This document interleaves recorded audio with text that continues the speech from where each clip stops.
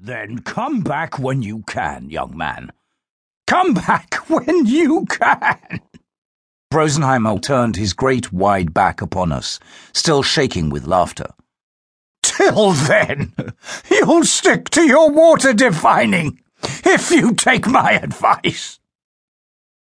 I had realized early in the interview that Rosenheimer was not taking the matter seriously, and I was fuming inwardly in the knowledge that I had been placed in a false position.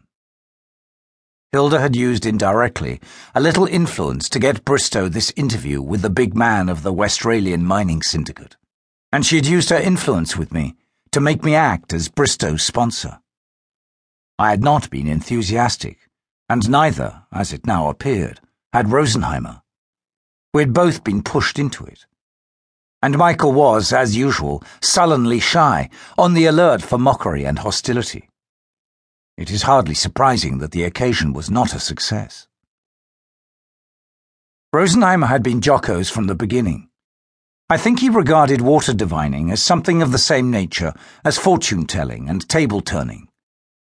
I knew a little better than that.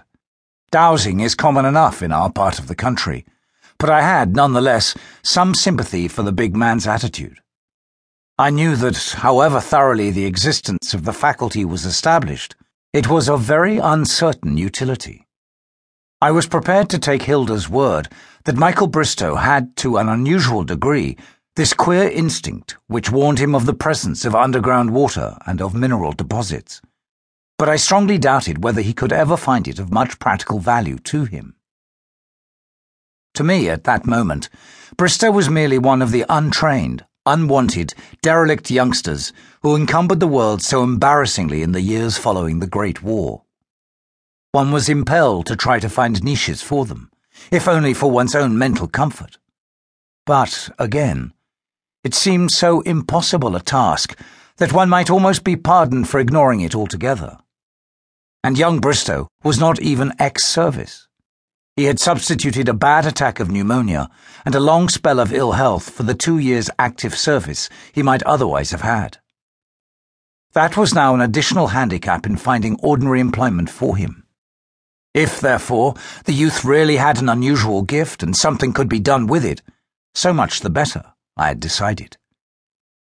And I am afraid I was not altogether innocent of the further idea that if the employment of his gift involved emigration to Australia, that would be so much the better, too. It had seemed to me odd and unnecessary that Hilda should have taken up this particular surplus youth. But as she was obviously committed now to see him through, seen through he must be as quickly as possible. As things were, he was a nuisance. I had come home intending to see a good deal of Hilda. That is, if she still corresponded to the impression I'd received of her during that last Christmas leave, which I had passed in my West Country home before demobilization. My mother had wanted me to propose marriage to Hilda then and there, but I was not ready. For 4.5 years, though comparatively well off in my stall job, I had done what I did not choose, and gone where I would not, and now, like other young men, I wanted my good time.